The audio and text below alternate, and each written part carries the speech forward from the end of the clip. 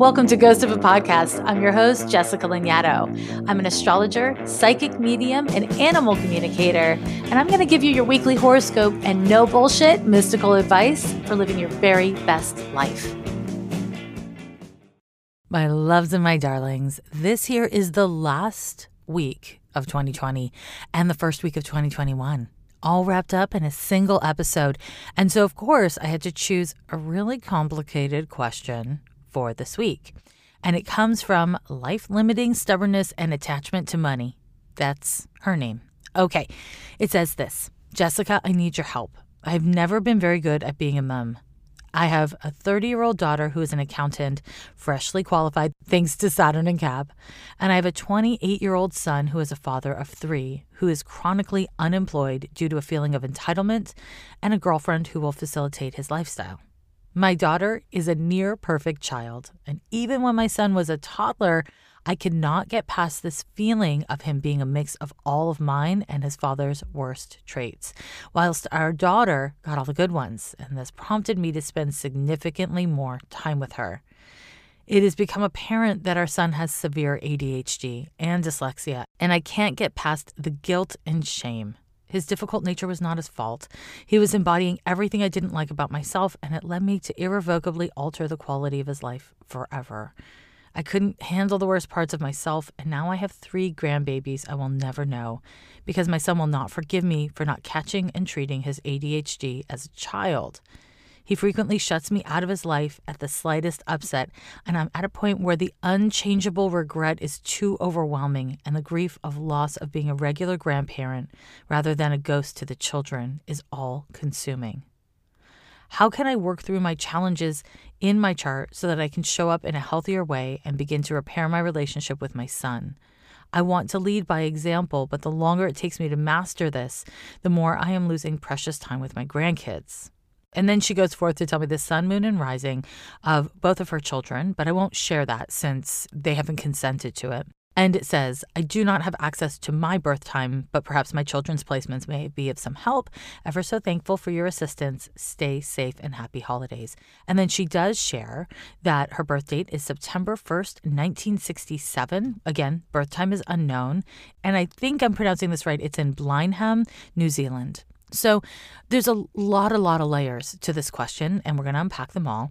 But I want to first just acknowledge, very broadly speaking, without an exact time of birth, what we cannot do is pull up a birth chart. That means we don't know the ascendant, the midheaven, or the house placements. We also cannot reliably use the moon because the moon moves so quickly through the zodiacal degrees in a given day that there can be changes to the moon based on the time. These are really important details. So, while I see that mom, I'll just call you mom, that mom has a moon in Cancer, it actually might be a moon in Leo. I'm not sure, but probably is a moon in Cancer, but we're not sure. So basically what I can do, or what an astrologer can do, is look at a person's planetary alignment. That is to say, natal aspects. The mathematical relationship between the planets on the date of birth. And that's not the same as looking at a birth chart. It doesn't give you all the same information. It doesn't give you as much information. House placements, ascendant, midheaven, massively important content, okay? That said, we can still gain a lot of insight through planetary alignment. So, Mom, I will start off by saying there are a lot of layers to your question. You've loaded up a ton of issues in this question, right? And I want to try to address as many of them as I can. So the first thing is you are saying that you really, really like your daughter, that you feel that she's a perfect child. You are clearly very proud of her and her accomplishments, and you just think she's cool. You like her. That is wonderful. You also throw into your question that you don't really like your son, right? That is really complicated. If we're being honest, a lot of people don't like their children, and everybody who has a child has this hope and dream and conviction that, of course, you're going to like your child. But as a person who's been counseling humans for 25 years, I can tell you not everyone likes their child. That's just not reality. And that is complicated, and it's fucked up, and it's also human. It's all the things. Before I kind of dive too deeply into this question, I want to acknowledge that parents are just people who happen to have had children, right? it is really important for anyone listening to this who has trauma with their own parents to really remember that your parents are just fucked up adults trying their best. Maybe they're not trying very hard. Maybe their best isn't good enough. Maybe they're perfect. As you're saying, Mom, in this question, is that you had a favorite and that you spent a lot more time with your favorite child because she was a pleasure for you to be around.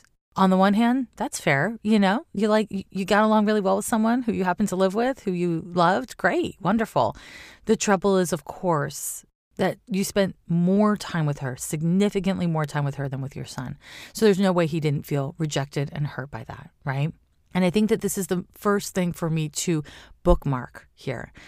That issue of you not wanting to spend time with your child is actually reiterated in your question. And so it's a big part of your problem. Because even at the end of your question, what you do say to me is that you want to work through the challenges in your chart so you can repair your relationship with him, your son, so that you can be with your grandkids, not so that you can be with him.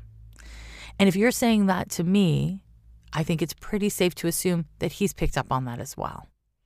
So if you're going to effectively repair your relationship with your son, it has to be because of him and not because of your desire to be a grandparent. And this is, regardless of astrological sign or placement, a very important thing for you to hear. When an apology comes with a defense, or when an apology comes with an ask, I've apologized to you for X, so will you please give me Y? When that occurs, it's not a great apology, okay? Ideally speaking, what we want to strive to do is to make amends. So that is apology followed up with action. In the case of a parent and a child, when a child feels rejected by a parent and then the parent apologizes, then the child has every right to, and we should as adults expect that child to reject the parent. You reject me, I reject you, because you taught your child that they were rejectable and that love is not reliable, because I'm sure you were there for your son sometimes, but then kept on returning to your daughter over time spent with your son, over energy given to your son. And so I want to acknowledge that there is no way to center or prioritize your relationship with your grandchildren over your relationship with your son and have it work. And you got to really look at that. It is hard when you have family members that you do not like, even if you love them. The work of this is to make the decision to find something that you do like about them and to focus the relationship on that. Now, that's a couple steps ahead of where you are, unfortunately, because your son is actively saying, you're not entitled to my life. You're not entitled to the good stuff in my life. You say in your question some kind of confusing things. You say that your child has ADHD and dyslexia and that you feel absolutely awful that you didn't catch it and that you weren't able to support him through that. And honestly, I believe you. I really believe you. And I'll also say, you were born in 1967. Your kids are around 30. Catching ADHD and catching dyslexia for anyone who's 30 years old or older, it was a lot harder to do. Those diagnoses are more in like the collective now. So I think that cultural context is an important one for me to acknowledge. But here's the thing. You say that you feel bad about having not spent a lot of time with him or having not favored him. You say that you feel bad that he has qualities and characteristics that you don't like in yourself. And we're going to come back to that one. But you also say he's entitled and that's why he doesn't have a job, and that his girlfriend facilitates his lifestyle, not his girlfriend supports him, not he has a learning disability and trauma and that's why he doesn't work. So within the second sentence of your email to me, you kind of cut your son down. And then you go forth to contradict that a little bit, which is, I think very honest of you. It's honest and also, right? It's like you really see him as entitled. You see him as somebody who doesn't try. And you see his girlfriend as somebody who's enabling him to be unemployed, right? That's what you're saying. I wonder though, is that true? Is he entitled? Is his girlfriend enabling him? I don't know, maybe. I don't know anything about him. Is it also possible that he has learning disabilities and that's why he has a hard time with getting employment? Is he a stay-at-home parent? Is he centering and prioritizing giving his children the attention and energy that he feels he didn't get from you? Is that what's upsetting to you? I don't have enough information to know, but there's a contradiction in this message you've written to me that I'm sure comes across to him. And for as long as you feel that way, that he's entitled and essentially it sounds like lazy, chronically unemployed, I don't see what his motive would be to have you in his life in an intimate way, right? You say that you have a great deal of regret, and I believe you. But I worry that your regret is more the consequences of your conduct, and your regret is more that you don't especially like him than it is the ways in which you mistreated him. Whether or not that's the case, it's a good question for you to ask yourself, right? Which actually brings me to your planetary alignment, not your birth chart. You have a stellium in Virgo. You've got a Venus, Sun, Mercury, Pluto, Uranus. That's 5 planets in Virgo, all sitting on top of each other quite closely. You also have a Neptune-Mars conjunction in Scorpio. So what's important about this is a million things, but a big one is that Neptune-Mars conjunction can make you disassociative. If something makes you feel angry, you have a hard time staying associated. If something makes you feel shameful or bad, you have a hard time staying associated. And then on top of it, because of all that Virgo in the Virgo stellium, you have a tendency to obsessively think about things. And when they're difficult for you to stay emotionally present with, to get kind of checked out. And this can lead to narratives that feel true, but aren't substantiated. And this is where you really want to check in with the stories you are telling yourself about yourself and about the people that are close to you, about what happened. Because as is evidenced in this email, you contradict your story in your story. And this isn't meant as a criticism of you. It's meant as a supportive reflection because you are asking me, and again, I believe you when you ask me for help to be healthier within yourself so that you can repair your relationship with your son. I do believe you want that. I also believe that you don't want that, right? And this is where we are all limited by our own limitations. And if you're unwilling or unable to sit with hard emotions, the guilt and the shame that you do feel for how you did or didn't conduct yourself with your son, maybe the guilt and the shame you feel about maybe not liking him that much. These things are really important for you to be able to sit with so that you can reorient yourself around them. The thing that's going to be very difficult for you based on your planetary lineup is not interrupting your felt experience with stories to justify or defend it or to punish yourself. If you don't already do any form of sitting meditation, I would strongly recommend it. And I would say that for somebody with this much Virgo, a great form of meditation would probably be a guided meditation. And there's tons of them online for free, or you can, of course, pay for a good course. But something where you have music and words guiding you forward would really support you because it is hard to shut up your brain when you have this much Virgo in your chart. Now, within all of this, I have to acknowledge that you're really expressing incredible grief about the loss of your grandchildren. And I want you to know that I'm like hearing that. And I'm sorry.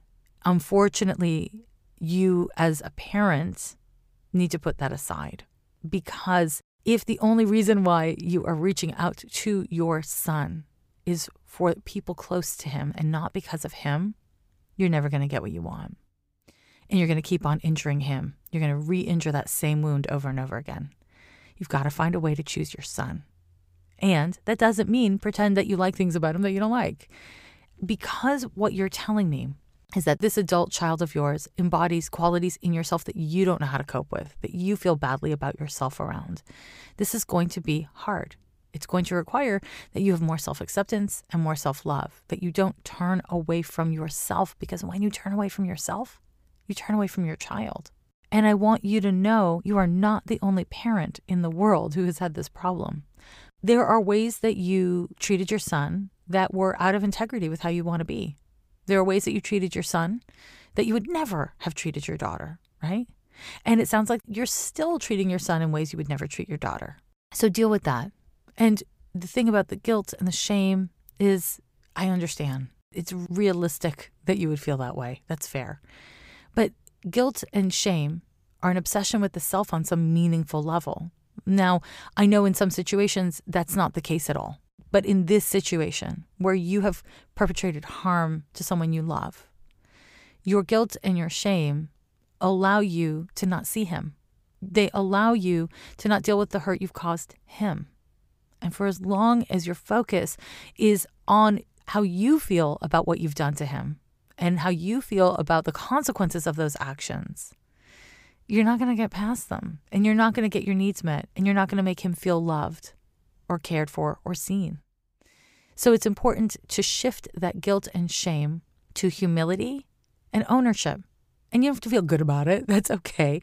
But humility and ownership allow you to say, I know that I've perpetrated harm against you, and I know that I've hurt you, and I feel terrible about it. And I want to keep on showing up for you in the ways that you're asking me to. And as a parent, you need to know that he's going to reject you because of it. And he's going to keep on rejecting you until you don't go away, until you don't punish him for rejecting you. This is very hard because when people reject you, the first thing all of us do, and you certainly have this very deep in your planetary alignment with Pluto conjunct to Mercury so closely and Uranus, when somebody rejects you, you just are like, okay, I'm done. That's it. It's over. And the reality is he has a right to push you away. You pushed him away and you're the mom. So that's on you, right? So when you show up and you stop it with the judging of him for having a partner who supports him and for being unemployed, for being who he is, when you strive to say, I don't understand it, maybe I don't like it, but I accept him and I accept that I don't understand him and I love him. If you focus on that, he will reject you. And then you have to just keep on focusing on that, even when he rejects you, even when you don't get what you want, those grandbabies. Keep on loving him. Keep on loving him. Don't make it all about the grandbabies. Don't make it about you having lost out on something or you being a victim to his boundaries. You know, you name in your question that your son frequently shuts you out at the slightest upset.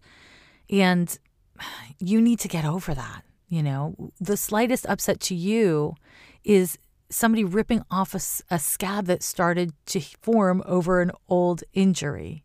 When you call it a slight upset, and you know, again, it might be a slight upset and I don't know, but when you call it a slight upset, you're minimizing his emotional experience.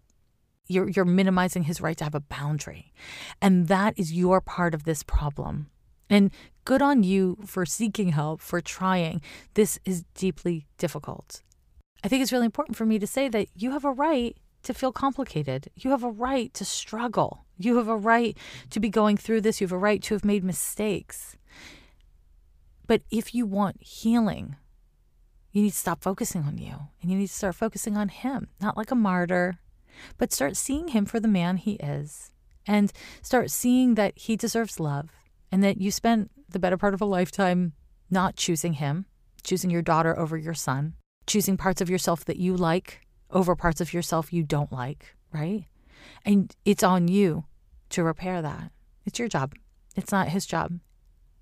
At a certain point, if you do the work and you do the work and you do the work, it becomes his job. Now, both of your children are around their Saturn return, right? You know, both of your children are going through their Saturn return right now.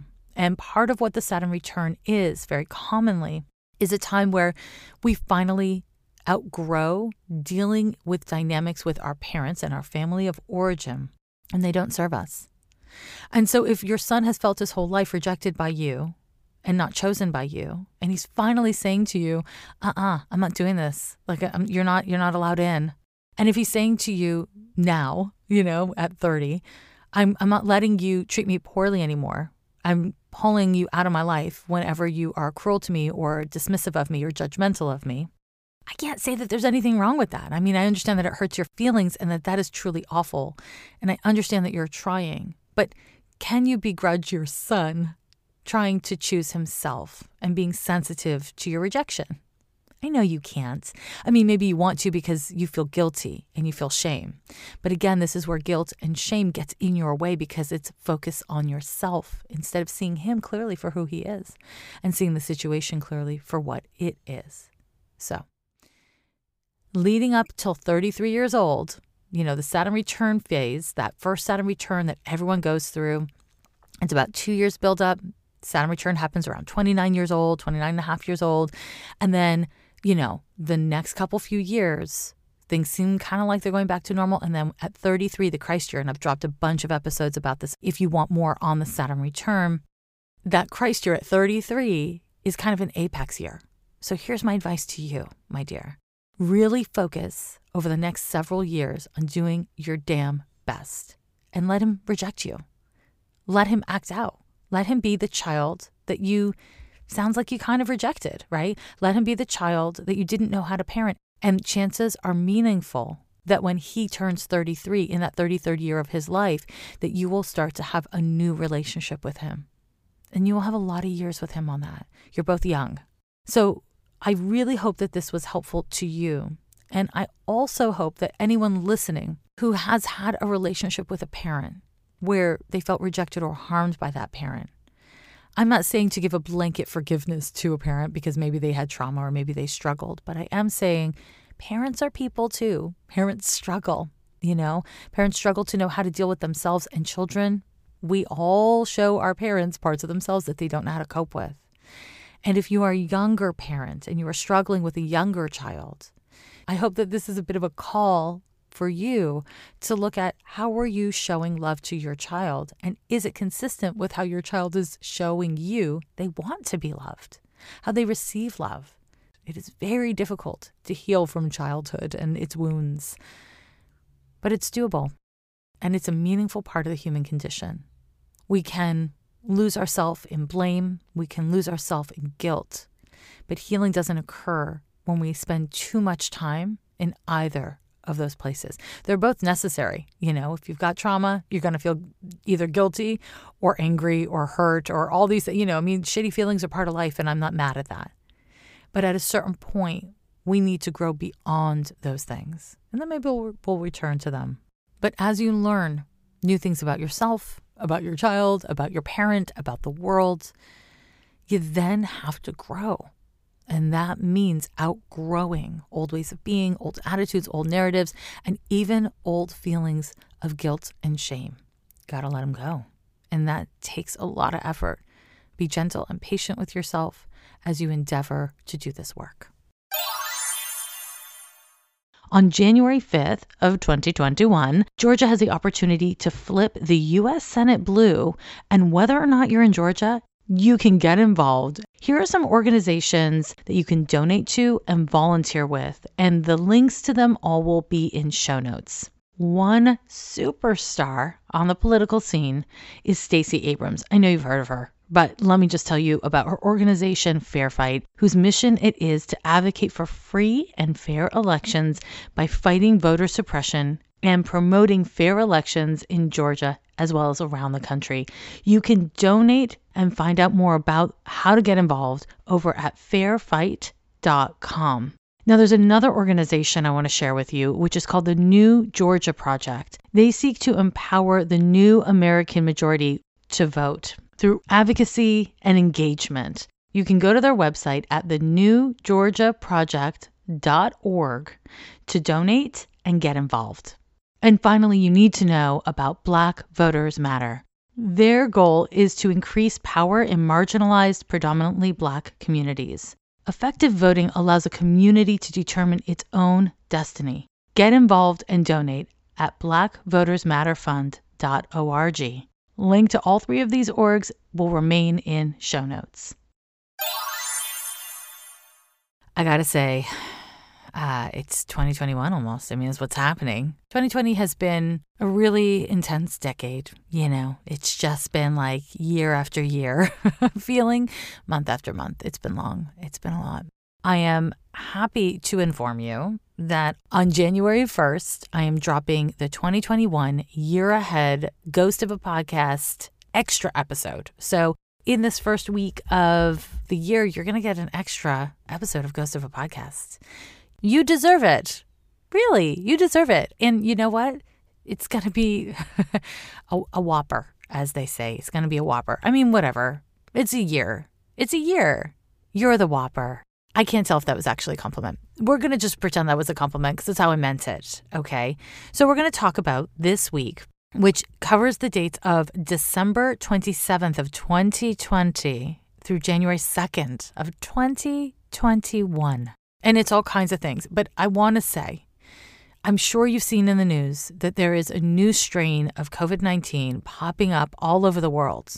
And so I know that 2020 was a lot. I know it was a lot. I know it's frustrating, and loneliness is a new pandemic that we are all coping with. But New Year's Eve is not a time to fucking party and take off your mask. Pandemics don't care about how you feel. And this thing is very fucking contagious. So don't be foolish with how you celebrate the new year. I can't strongly enough state that. The forthcoming midweek episode that I'm about to drop in a couple of days will have a New Year's Eve / full moon ritual. That's what it's going to be about. So maybe you choose to have your New Year's Eve be really spiritual, whether you're alone or you're with loved ones or you're like on fucking Zoom or whatever. See if you can keep it real spiritual. And I'm going to give you some tools to do that in a couple of days. So stay tuned for that. Okay, the first transit of this week. On the 27th, we have a Sun trine to Uranus. Sun trine to Uranus is a lovely transit because it favors innovation and insight and your willingness and ability to pivot and adjust when necessary. This is kind of a creative transit, not creative in a like artsy way, but creative in a way where you are likely to feel like a little bit inspired and open to engaging with your life or yourself in new ways. It's a wonderful transit, super lovely. However, per usual, if you're dealing with something kind of hard and that's bigger than just this day, then you might find that this is just like a little bit of a break. It's like subtle in its impact. So don't expect anything too spectacular, but if you consciously engage with the energy, you will get the most possible benefit from it. So don't forget this transit's happening and leverage it as much as you can. And that brings us to the 29th of December, 2020, and the last full moon of the year. It's the last full moon of the year, nerds. And that sounds kind of big because it is kind of big. We will have the sun and moon exactly opposite on 12/29 at 7:28 p.m. Pacific time. And the moon will be at 8 degrees of Cancer in 53 minutes. And the sun will be at 8 degrees of Capricorn in 53 minutes. As I said, I'm going to give you a ritual to do. I'll be dropping that on the 29th. And the ritual is not just for the full moon. I would say to do it anywhere from the 29th, the full moon itself, to New Year's Eve. You know, I think it's arguable. I don't know how you feel about New Year's Eve. It's like the closure of a year, and that's a really powerful thing. And it is a global event, yada, yada. That said, in a way, that full moon is a bigger closure to the year. It's really meaningful to remember that full moons are always about closure, right? It's the end of a cycle. And so I would really encourage you to be leveraging December 29th through the 31st as your time to close out 2020, to do it with intention. And when I say do it with intention, it's not just with your brains and it's not just with your behaviors, it's with your heart. If there is a time to take responsibility for your conduct, this is it. This is it. And taking responsibility starts with how you feel. It starts inside. So I'm not going to give you too much 411 on this full moon in this particular episode because I'm going to drop more. But I will say that in this full moon chart, there's a number of things to take note of. And amongst them is Mercury is quite close to the sun. This is going to be a time where we do want to feel social. We do want to feel connected to other people. Mercury is related to friends and communications. And so it can come with a bit of restlessness and certainly with a desire to socialize. At the same time, we have the South Node conjunct to Venus, which means it is opposite to the North Node. So Venus is opposite to the North Node, and the nodes and Venus are forming a T-square to Neptune. And what's important about this is, in the context of COVID, again, I reiterate, be conservative. Neptune's not what you really want to see prominently placed in any kind of pandemic that is airborne. That's not what you want to see when it's something so contagious. So when we see this square in the context of this chart, I want to just really acknowledge that it is calling us to embody our spiritual, social, and personal values and ideals. We must embody them and not just think about them or talk about them.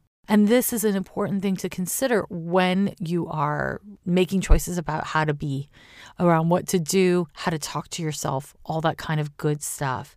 And I want to remind you of something that I talked about probably last year, maybe even longer ago, but this little thing I like to call puppy talk rules. Puppy talk rules are very simple. It's think about how you talk to a puppy.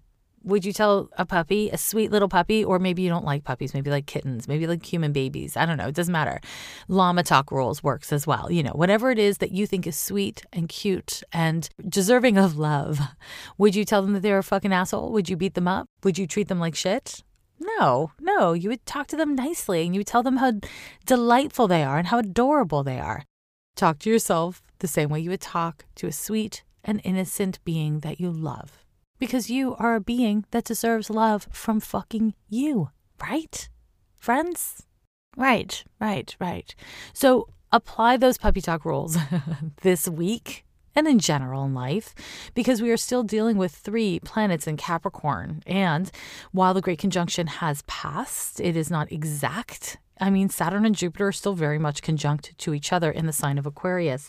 This can feel really heavy. Everything feels very consequential right now. Have you noticed? Everything feels consequential, and it is. So be kind to yourself, because when the springboard of our actions comes from a foundation of self-care, kindness, flexibility, adaptability, humility, then our actions, even if we fuck up and we make mistakes, are the right actions.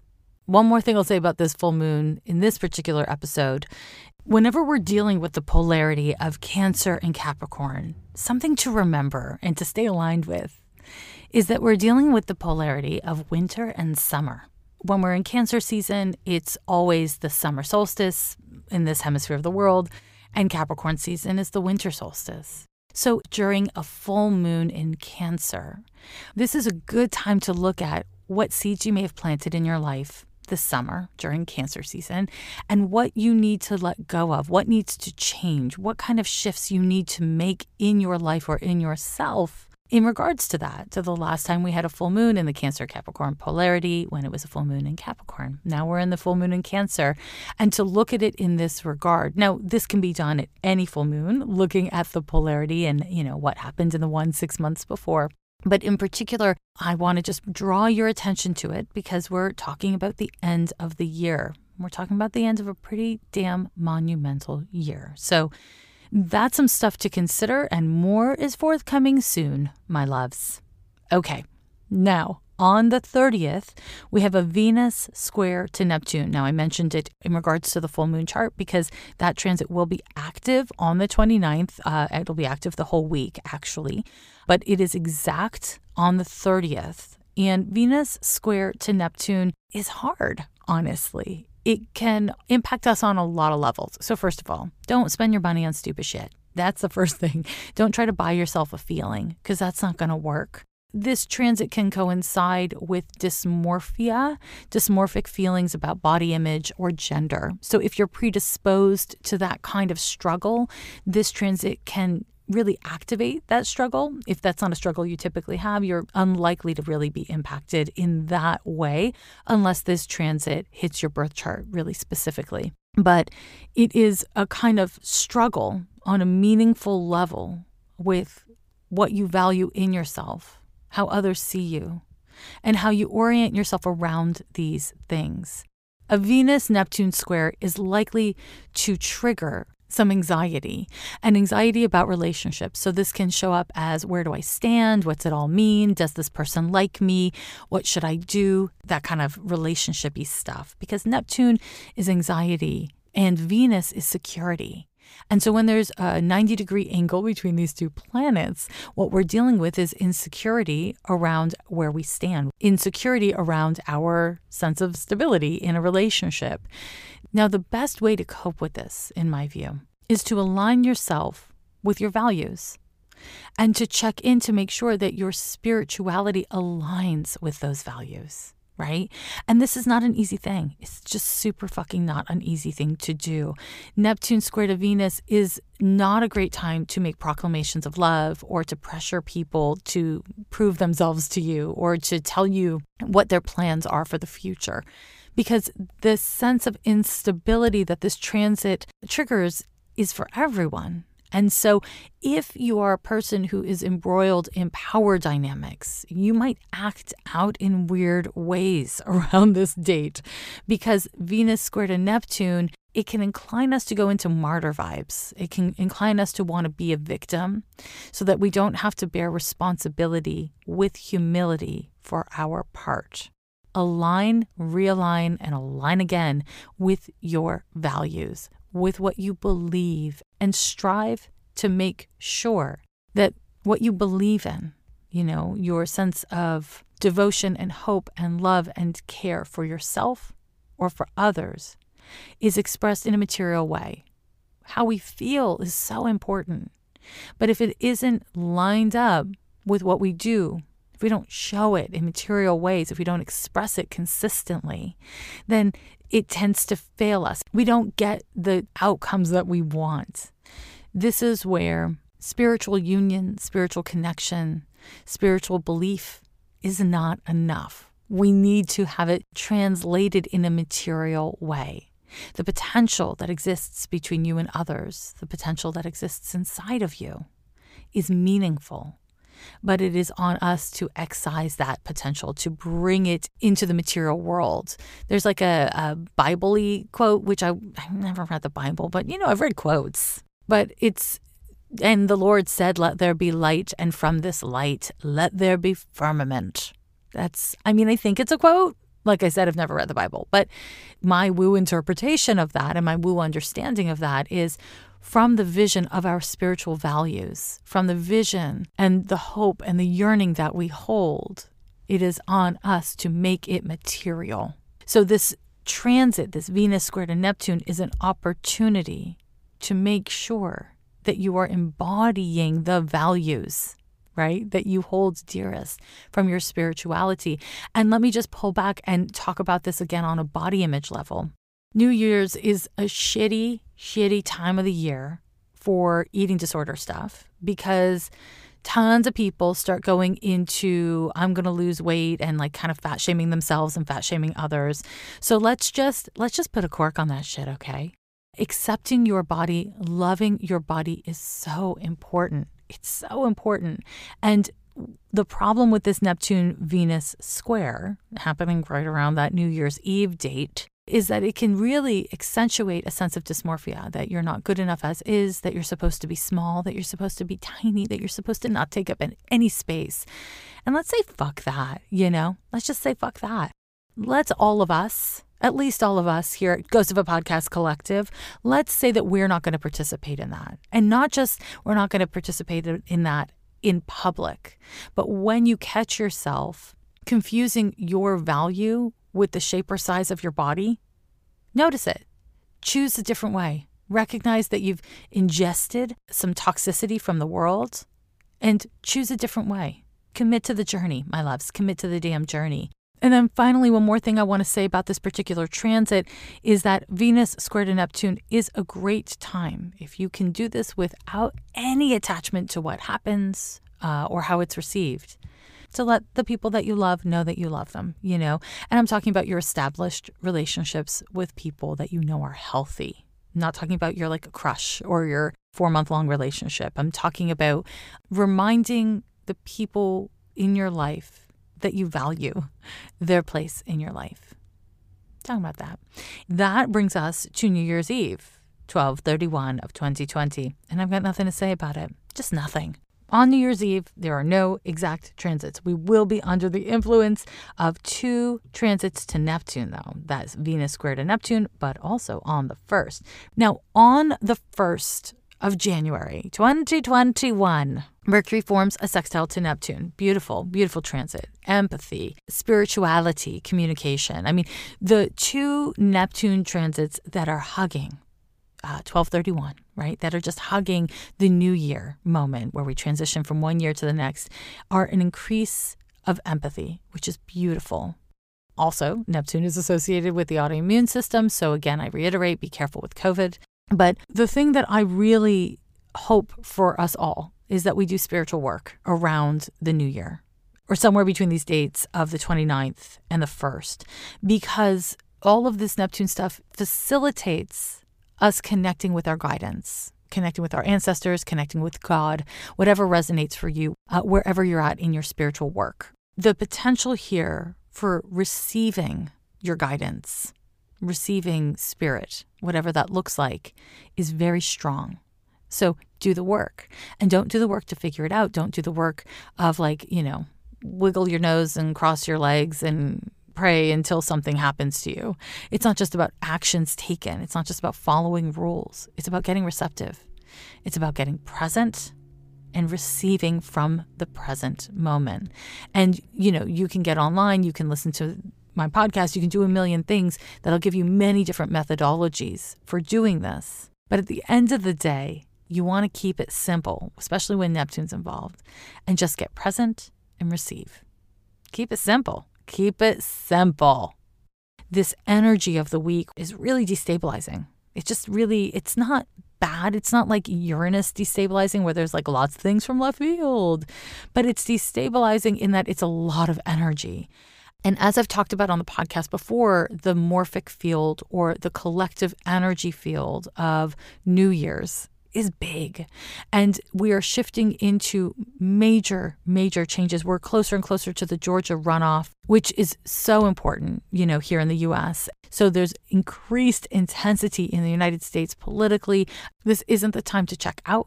This isn't the time to phone it in. And this isn't the time to get distracted by pettiness. I can tell you that. And you can apply that to whatever the hell you want to apply it to, and it'll work, okay? So that, my friends, is your horoscope for the week that closes out 2020, the garbage year of 2020, and opens up 2021. I want to thank you for joining me all year long. In 2020, it is the year where I started dropping 2 episodes a week. And you know what? I fucking love it. I love being more connected to you all. I love being a part of your astrology and woo journey. And I'm really excited for whatever 2021 brings. And by excited, trust me, I don't mean optimistic. I just mean excited. It's new. It's different. Thank Jesus. I'm glad it's a little new and different. If you get value from this podcast, I implore you, I beg of you, I say please, I say thank you. Subscribe wherever you listen to this podcast. Also, write me a DM review, a little 5 stars. Never heard this one, this girl, this middle-aged lady. Also, please join me over at fucking Patreon, where not only do I drop every month a bonus episode of Ghost of a Podcast where I delineate every transit of the month ahead in advance, but there's all kinds of other fun woo and astrology shit I do with my beloved patrons. They're kittens, they're puppies. You could be too. You could be too. Happy New Year. Bye. Every year they say the end is near, but we're still here, yeah, we're still here.